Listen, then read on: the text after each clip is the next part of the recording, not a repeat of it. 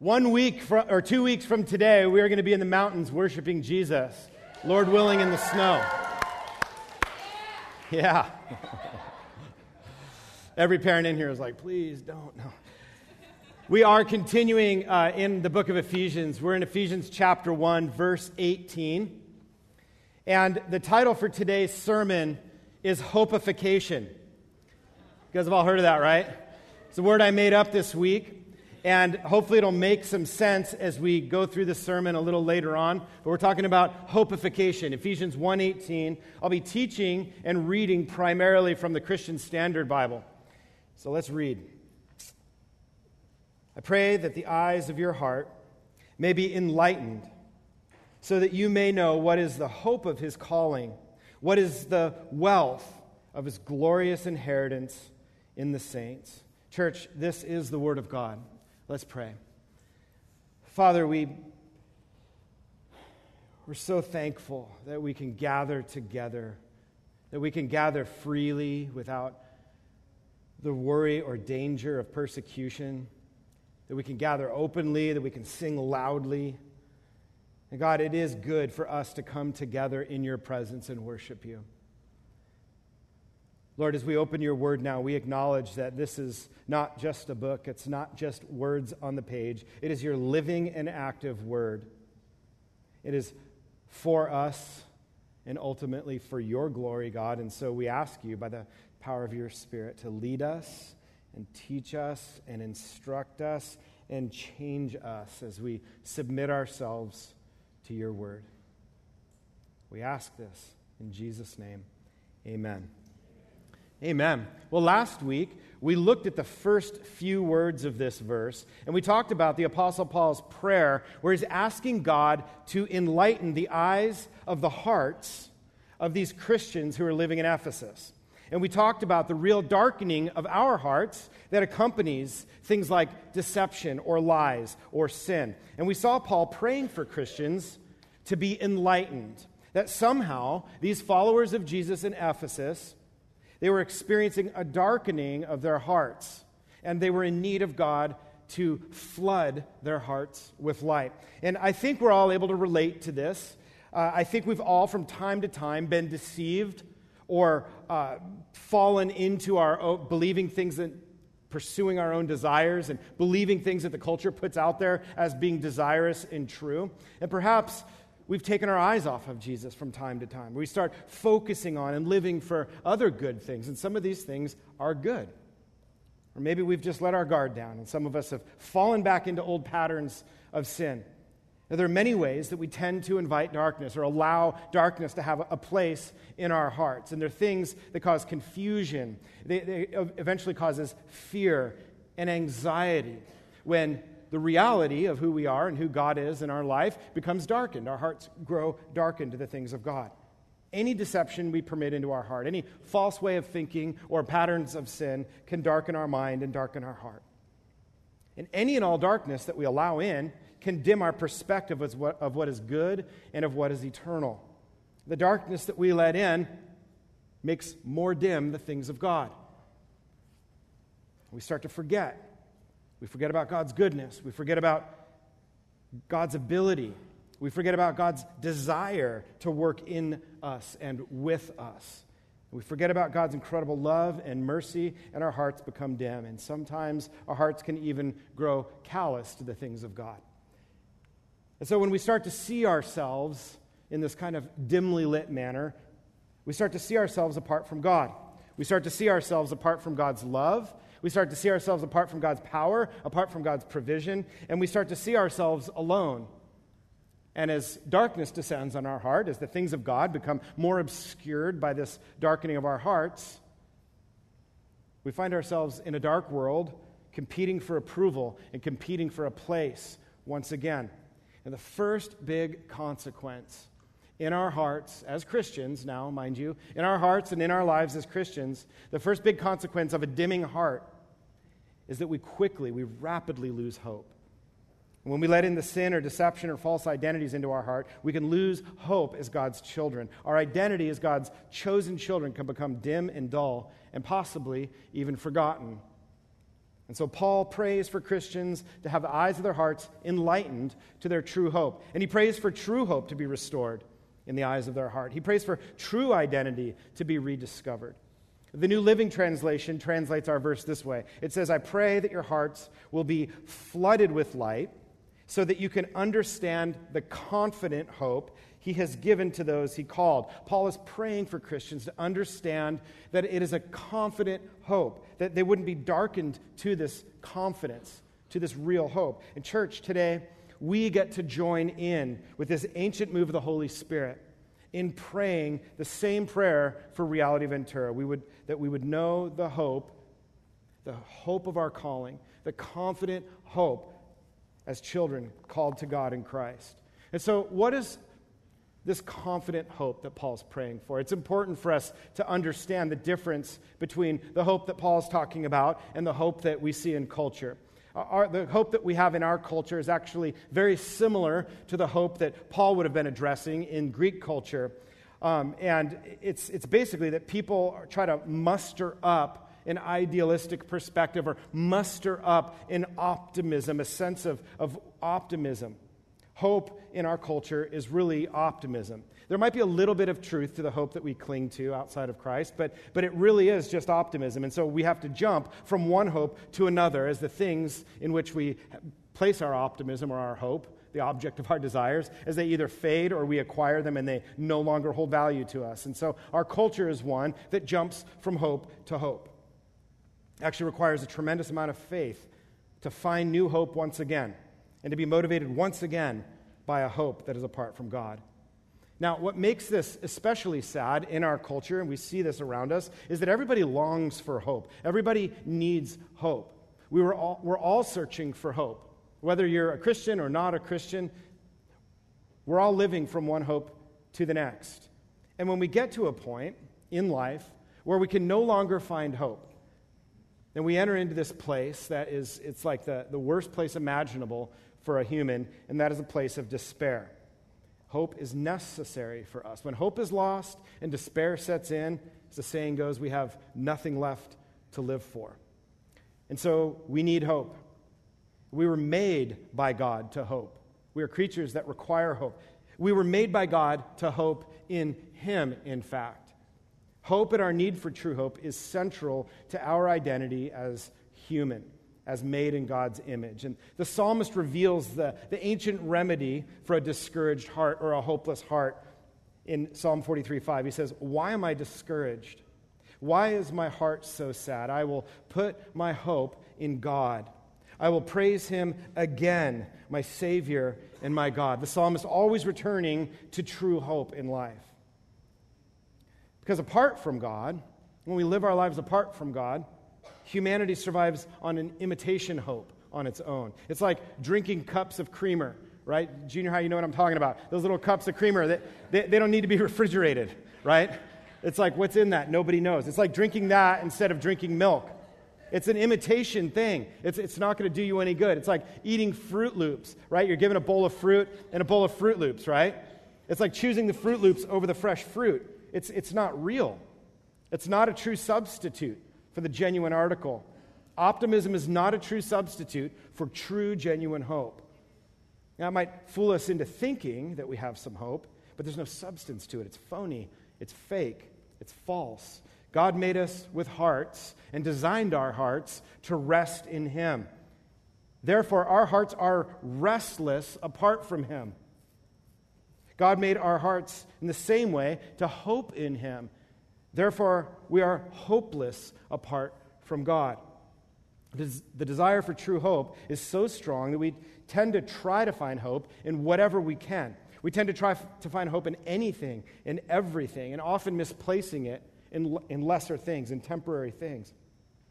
And all of us, even before we put our faith in Christ, we were totally hopeless. The Bible says that apart from God, we are a people without hope. In Ephesians chapter 2, the Apostle Paul actually says that at the time when you were without Christ, you were without hope, and you were without God in the world. It's a dismal place, a dismal picture he's painting. And so non-Christians find a form of hope in the world and in relationships around them, but it is not an actual hope. It is, at best, a strong sense of optimism. It's not a real hope. It's not the genuine article. And so what we long for is real hope, a historic hope, an unchanging hope, a hope we can point to. Christians have a real hope. Christians have a historic hope, a historical hope in the person of Jesus. Jesus really lived and taught and healed. Jesus really was innocently arrested and accused and tortured and crucified out in public, and he really did raise from the dead. His crucifixion was witnessed by hundreds of people, and it was recorded into secular history by non-Christian historians. Jesus' life and death, it tremendously affected life in Jerusalem following his crucifixion. How do we know that? Well, it is recorded by non-Christian historians, written into secular history. It's been maintained by secular historians for 2,000 years now. Jesus was a real man who really walked, who really taught, who really died, who really rose from the dead. The crucifixion site, the empty tomb, the Roman court where he was tortured, the Mount of Olives where he prayed, every city he went to, the baths that it said that he went down and healed people in, that historians over the years were saying, well, there's no such thing as that. Well, guess what? They're discovering them and they're finding them. You can go and visit and see where Jesus walked. Jesus is not a fairy tale that we try to believe in. He's not like some political fantasy that we irrationally hope for. Jesus isn't just good vibes or a hope for peaceful relations between people. Listen, Jesus is God who came to earth and lived as a real historical man. That's the reality of what we believe in. But it's not just the historical reality. Jesus fulfilled hundreds of prophecies, hundreds of things that were predicted hundreds of years before he lived. He lived and taught and performed miracles just as was prophesied. He predicted his own death and his own resurrection, and even predicted the timing of his resurrection. And his predictions all line up with ancient prophecies that were made hundreds, even thousands of years before he ever lived. Think about that. It was predicted that Jesus would live, teach, offer himself as a sacrifice for others, and die. Jesus actually came, was born, lived, predicted his own death, and predicted his own resurrection, and guess what? He pulled it off. He did what he promised he was going to do. This isn't mere optimism. This isn't an unfounded hope. This is a historical fact and supernatural salvation, and it is also an offer of real, substantive hope. There's substance to the reality of Jesus. Every heart longs to hope. Every life is longing to cling to a more sure hope. And finding hope in Jesus is what we were created for. This is real hope. We were made to put our hope in God. So Paul is talking about this idea of a New Testament hope, as theologians put it. I've just kind of presented more of an historical apologetic for the hope in Christ. Paul is speaking a little more a lot more theologically here. So what's the hope that Paul is praying for? And I just found the perfect one-sentence way that this guy who's older and smarter than me puts it this way. He says, hope is a confident, joyful, trusting and waiting for God to work out his plan for our good in his glory. There's a lot there. Hope is a confident, joyful, trusting and waiting for God to work out his plan for our good and for his glory.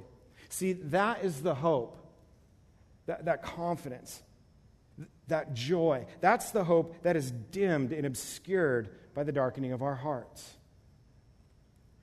Real Christian hope is a confident hope, a trusting hope. Real Christian hope is a joyful hope.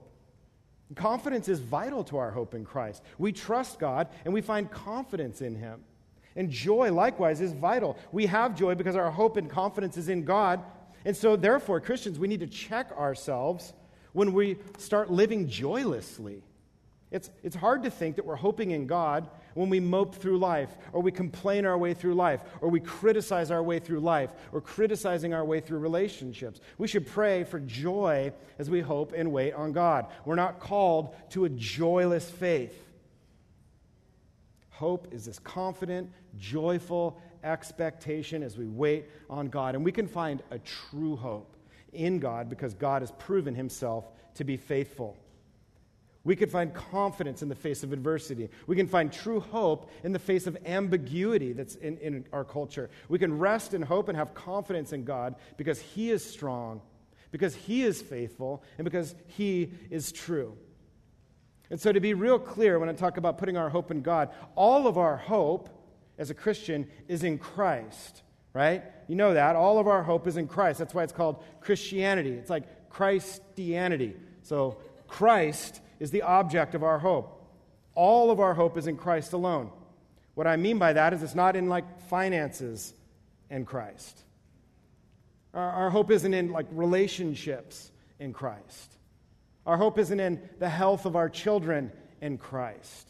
In Jesus, we are saved from hopelessness. In Christ alone, we are saved from lesser, worldly, optimistic hope. All of our hope is in Jesus. And we have a confident hope because it is founded on God's eternal plan. Remember it's just a few verses ago, but in like preaching time, it's actually a few months ago. In verses 4 and 5 in Ephesians 1, Paul said this. He said, even before he made the world, God loved us and chose us in Christ to be holy and without fault in his eyes.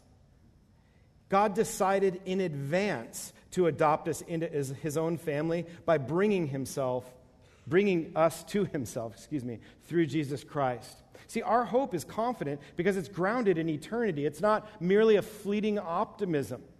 Our hope is grounded on the will of God. God chose to do that.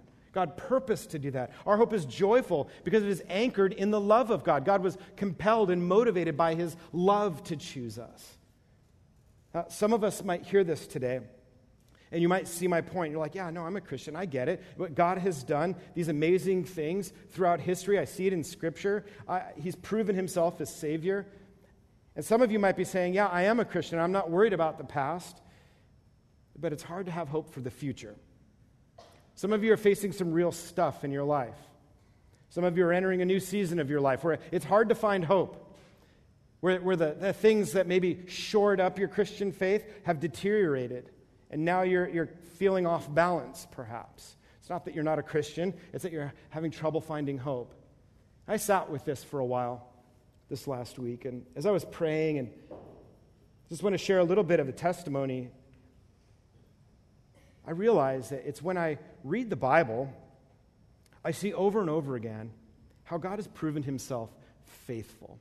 And that's how I've got through the hopeless times. But here's what convicted me as the Lord really impressed that upon my heart. You hear how I started that sentence? When I read the Bible. See, the challenge is when I'm in a hopeless season of life, it almost always coincides with a season where I'm either too busy or too distracted to sit with the Lord and be in his word. And that's, I know in my life, where the darkness seeps in. I lose hope for the future when I forget about God's promises and faithfulness in his past. God has been faithful, and he proves himself to be faithful. And his promise to us is to remain faithful. So we have to see that God is trustworthy because he has proven himself trustworthy. God has a perfect track record. And so we trust God for our future based entirely on his past track record. God is trustworthy. And so our hope isn't a mere optimistic or wishful thinking about God. Our hope is a confidence that God will continue to be faithful. Listen, the things we face in life are real. And our hope and our assurance is in the fact that God's past record proves his future faithfulness.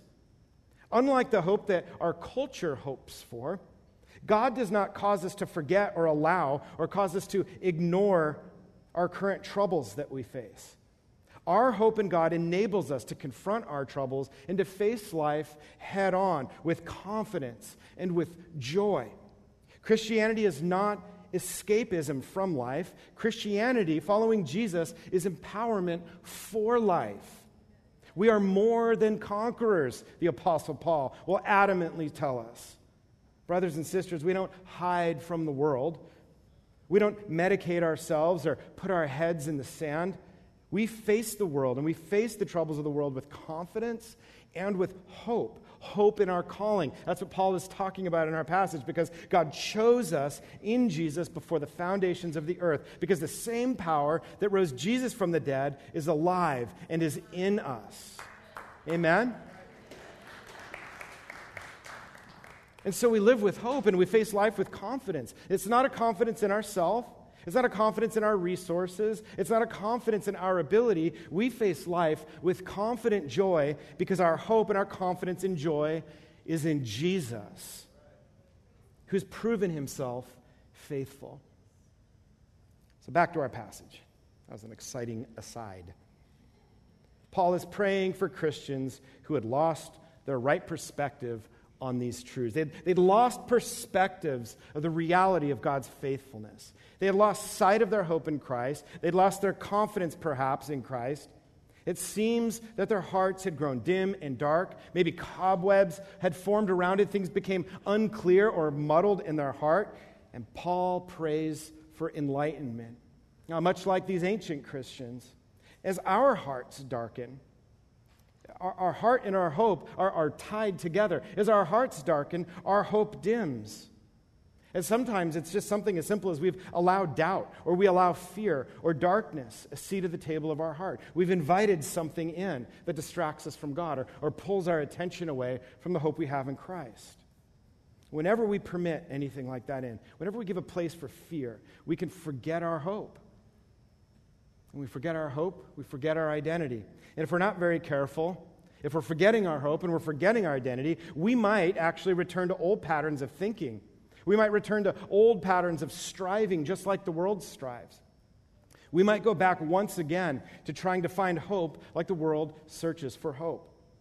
And when we forget our true hope, we tend to search for scraps of hope in worldly things. For example, when we consume like the world consumes, in other words, placing stuff and experiences over God. Or when we compete like the world competes, desiring power and position and wealth over God.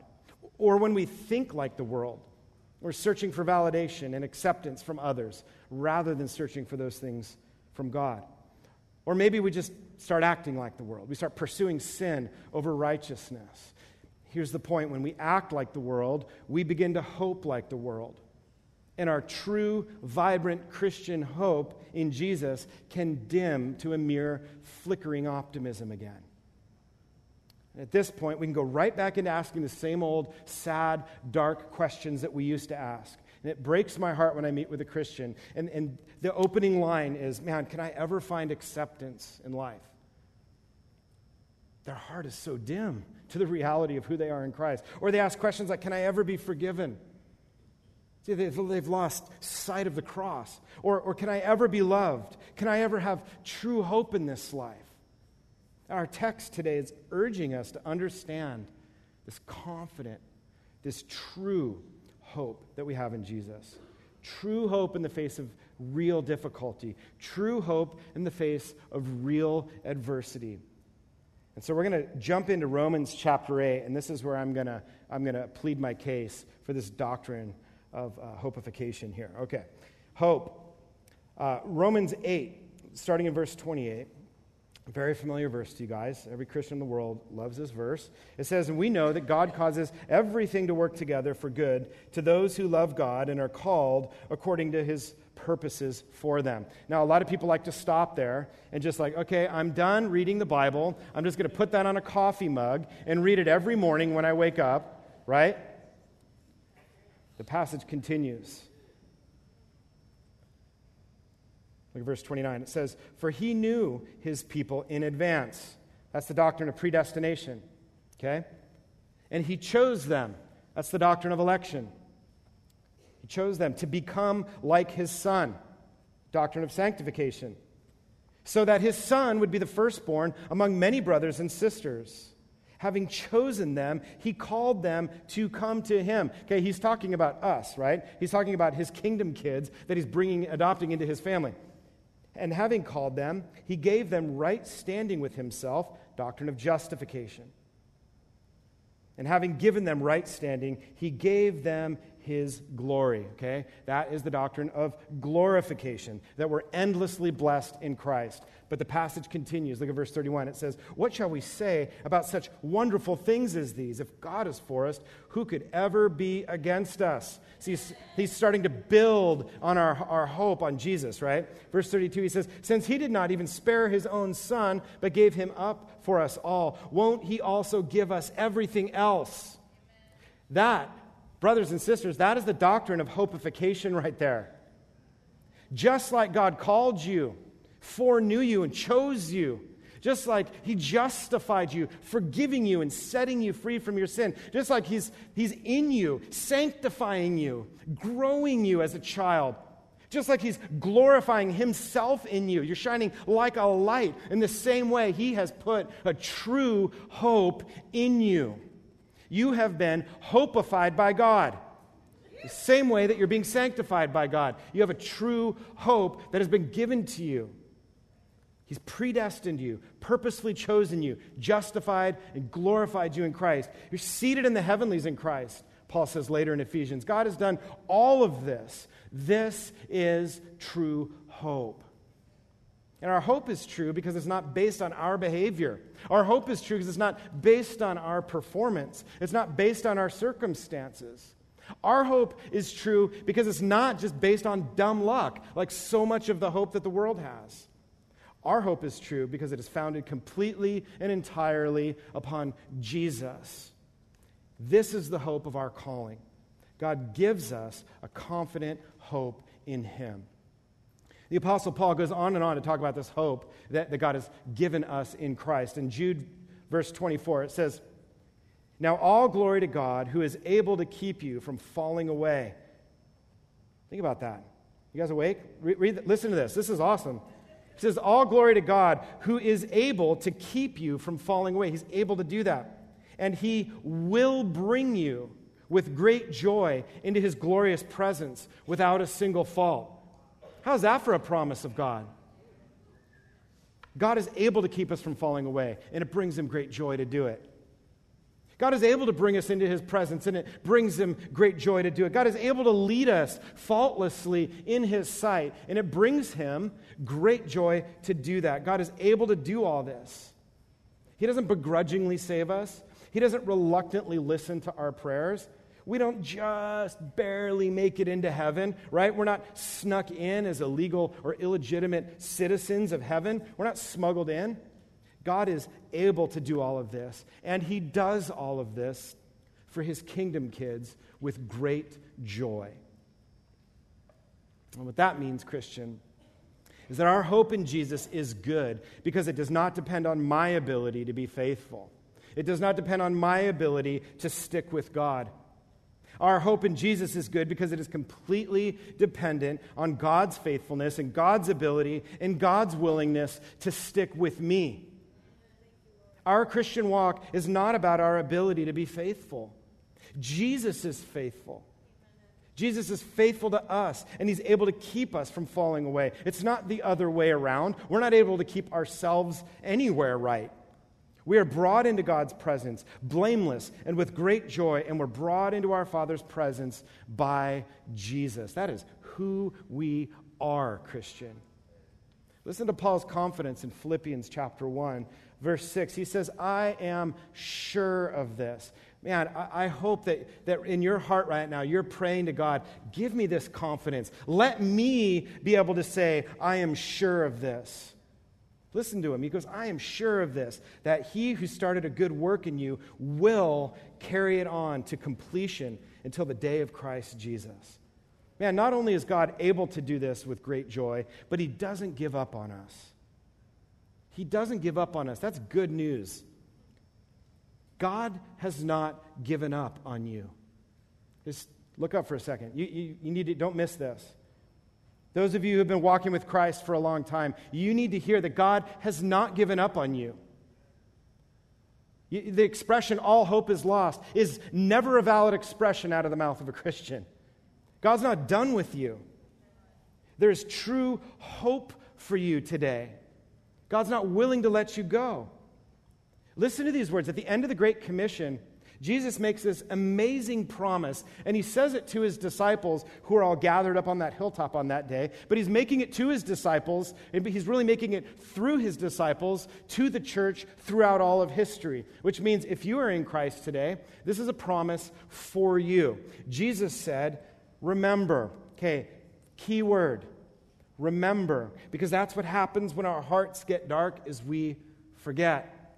It grows dim. Christian, today, remember, Jesus said, I am with you always until the end of the age. Our calling is to Jesus, and we walk with Jesus, empowered, enabled, accepted, loved, sent with Jesus into the world. Now, if you're not a Christian today, I will admit that this sounds crazy, okay? No other faith makes such claims.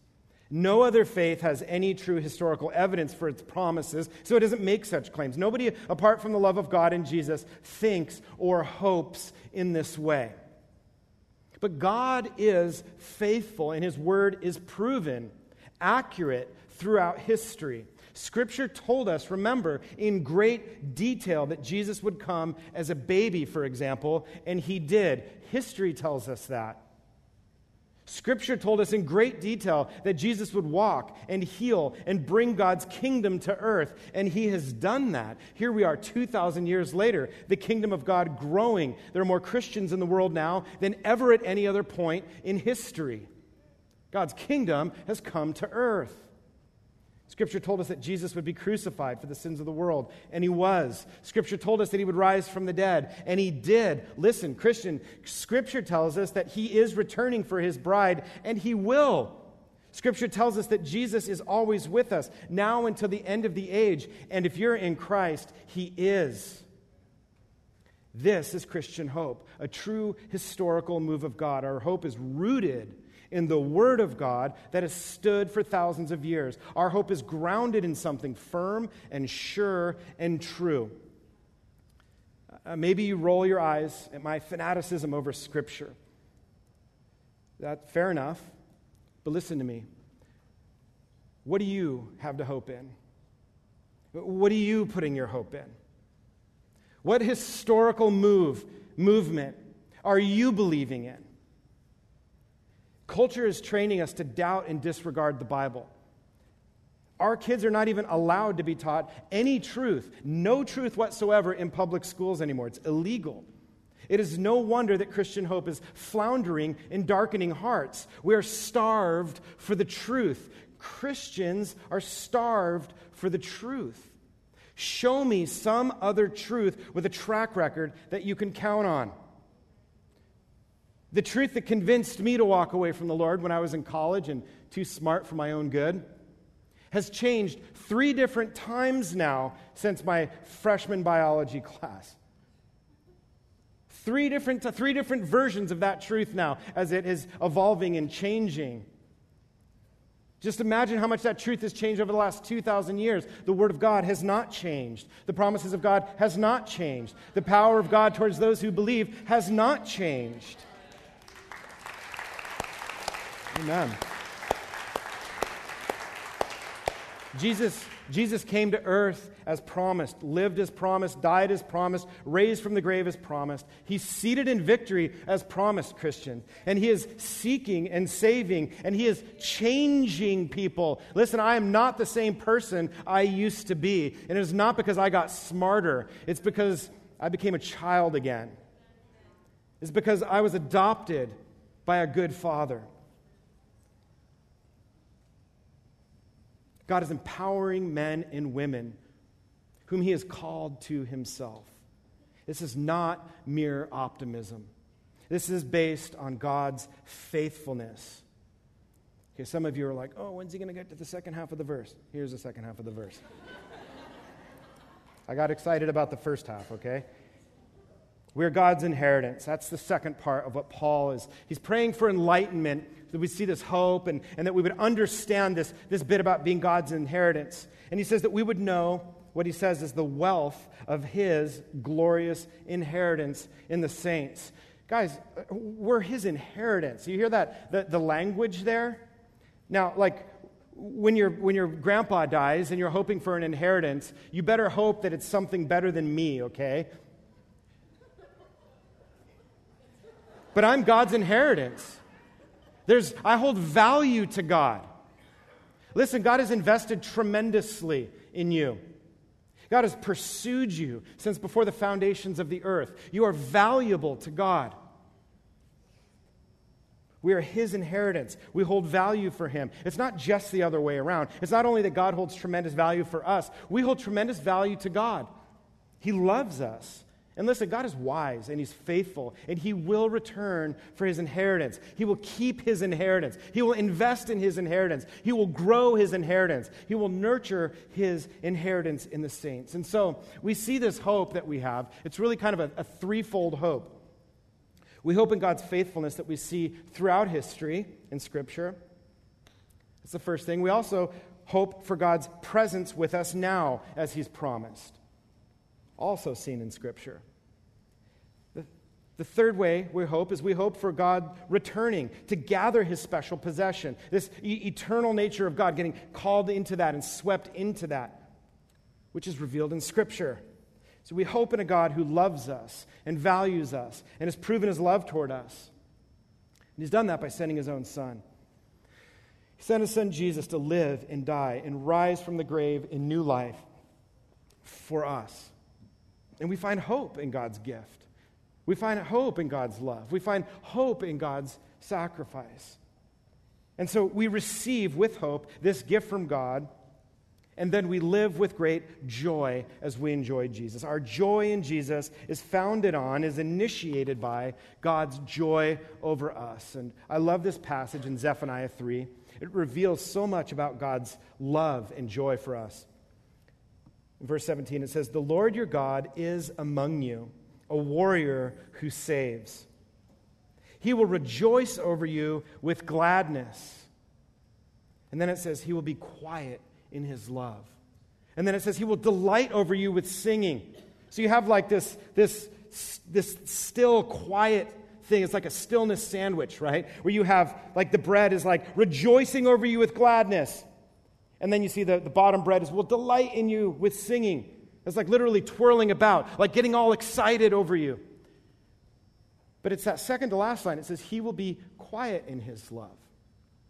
It's not just this big emotional rah-rah thing that we get together and we get all amped up and we go out into the week and it falls flat because it's not real.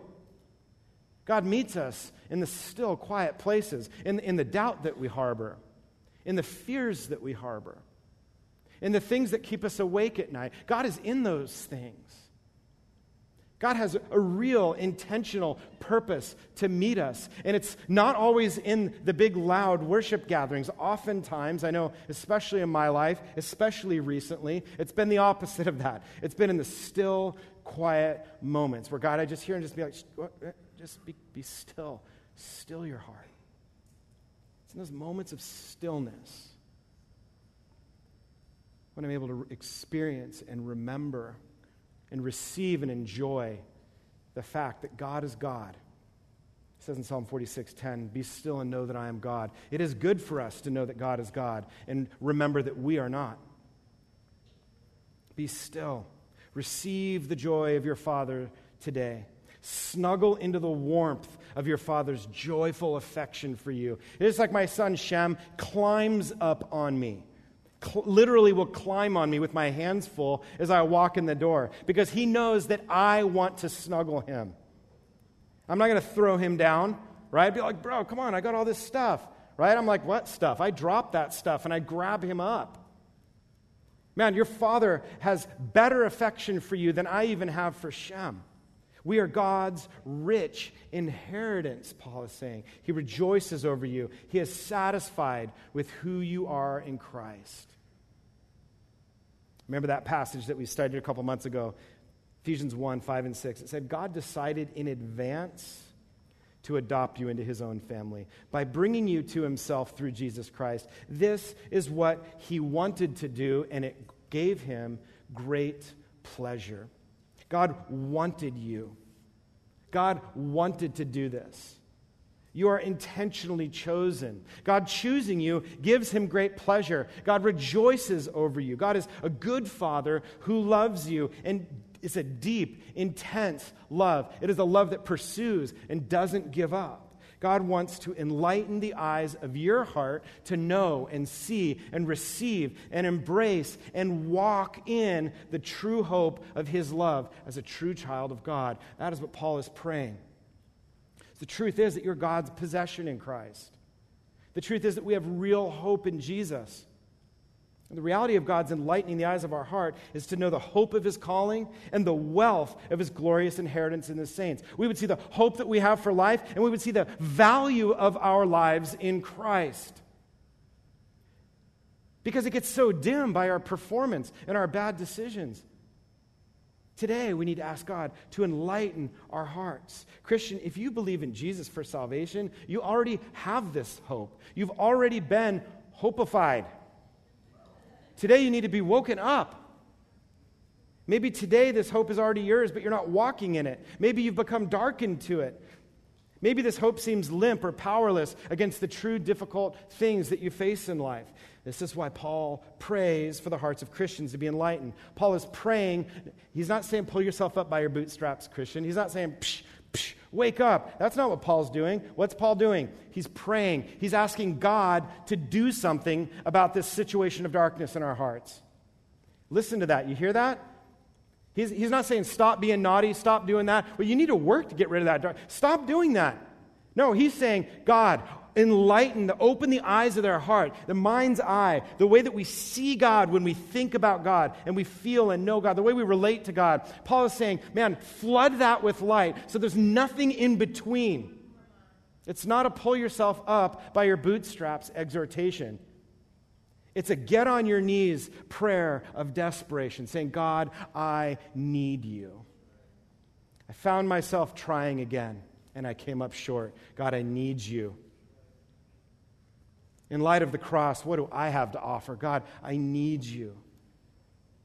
Christian, if you believe in Jesus, this hope is yours. The Christians in Ephesus needed to be woken up to this reality. They needed their hearts supernaturally enlightened. And today, God is calling Reality Ventura to wake up supernaturally. It's a work that God wants to do in our hearts. Wake up to who we are in Christ and what we have in him. This morning, we need to ask God to wake us up, to show us his glory, to show us our place in his kingdom. Not just like, oh, I'm called to do this Monday through Friday, and I'm so important, and I do all these busy people are depending on me. That's not who you are in Christ. Who you are in Christ is that little kid that climbs up on his dad's lap and just sits in the presence of his father, basking in his warmth, receiving your identity wholly from the dad who brought you in. And so we pray for God to flood our hearts with this light, to know, receive, and anchor into our true hope. Anchoring into our true hope. That's a vocabulary taken from Hebrews, the writer of Hebrews in chapter 6. He says that this hope is a strong and trustworthy anchor for our souls. It leads us through the curtain into God's inner sanctuary. If you're lacking intimacy with God, chances are your hope has grown dim. And today we need the eyes of our hearts enlightened so that we can see God, we can see our place on his lap, and we can have hope, that we can pursue intimacy. This hope is our security. It's an anchor when the storms of life rage. Without hope, we're not anchored, we're floundering. This hope in Jesus keeps us grounded when life falls apart. This hope has real power to keep us and hold us in God's love. It has staying power, so to speak. This hope confronts our disappointment. This hope abolishes false hope. This hope abolishes hopelessness. And it's a hope that is ours in Christ. And so this morning, I'm going to invite the worship team to come up. We're going to enter back into the presence of God through worship. And as we do, I want to challenge you, encourage you to sit with God. Sit with God, know and receive and explore this hope that he has given us. This hope comes by the power of the Holy Spirit, remember. It is a free gift of God. This hope comes when our heart lights turn on and darkness is gone. Romans chapter 15, Paul records another one of his prayers. In verse 13, he says, I pray that God, who is the source of all hope, I pray that God, the source of hope, will fill you completely with joy and peace because you trust in him. Then you will overflow with confident hope through the power of the Holy Spirit. Man, doesn't that sound amazing? That we would overflow with... When was the last time you overflowed with godly confidence? When was the last time you overflowed with godly joy? Christian, there is real hope in Jesus for you today. There is real love and acceptance and approval and forgiveness and confidence. There is real hope in his calling. Jesus is calling you to himself, to be with the Father, to find true rest, true hope in him. There's a beautiful invitation that Jesus makes. It's this ancient invitation. Listen, don't miss this. This invitation is for us today. It's Jesus in Matthew chapter 11. It's the light of the world standing there. He can see his physical end in sight. And he says, come to me, all of you who are weary and carry heavy burdens. He says, I will give you rest. This is a man that was headed for a cross. This is a man that was heading for mockery and torture. He's saying, come to me and I'll give you rest. He says, let me teach you because I'm humble and gentle at heart. You will find rest for your souls. He says, my yoke is easy to bear and the burden I give you is light. I don't know where that invitation from Jesus finds you today, but I know God is calling us to respond to it. Maybe you're saddled under a heavy yoke. You're trying and you're striving and you're just disappointing yourself and other people around you. And you don't see how the love of God is for you because you've been behaving so badly. Man, come exchange yokes with Jesus. Come and be forgiven. Come and receive the love of the Father. Maybe this is the first time that you're going to come to Jesus. Maybe today is the day that the Holy Spirit has finally shown you the truth, has finally revealed the truth to you, and you're saying, I'm going to put my hope in Jesus for salvation today. There's going to be people up here on the right or the left that are ready to pray with you and encourage you. Or maybe you need to come to Jesus for the 1,000th time, saying, here I am again, Lord.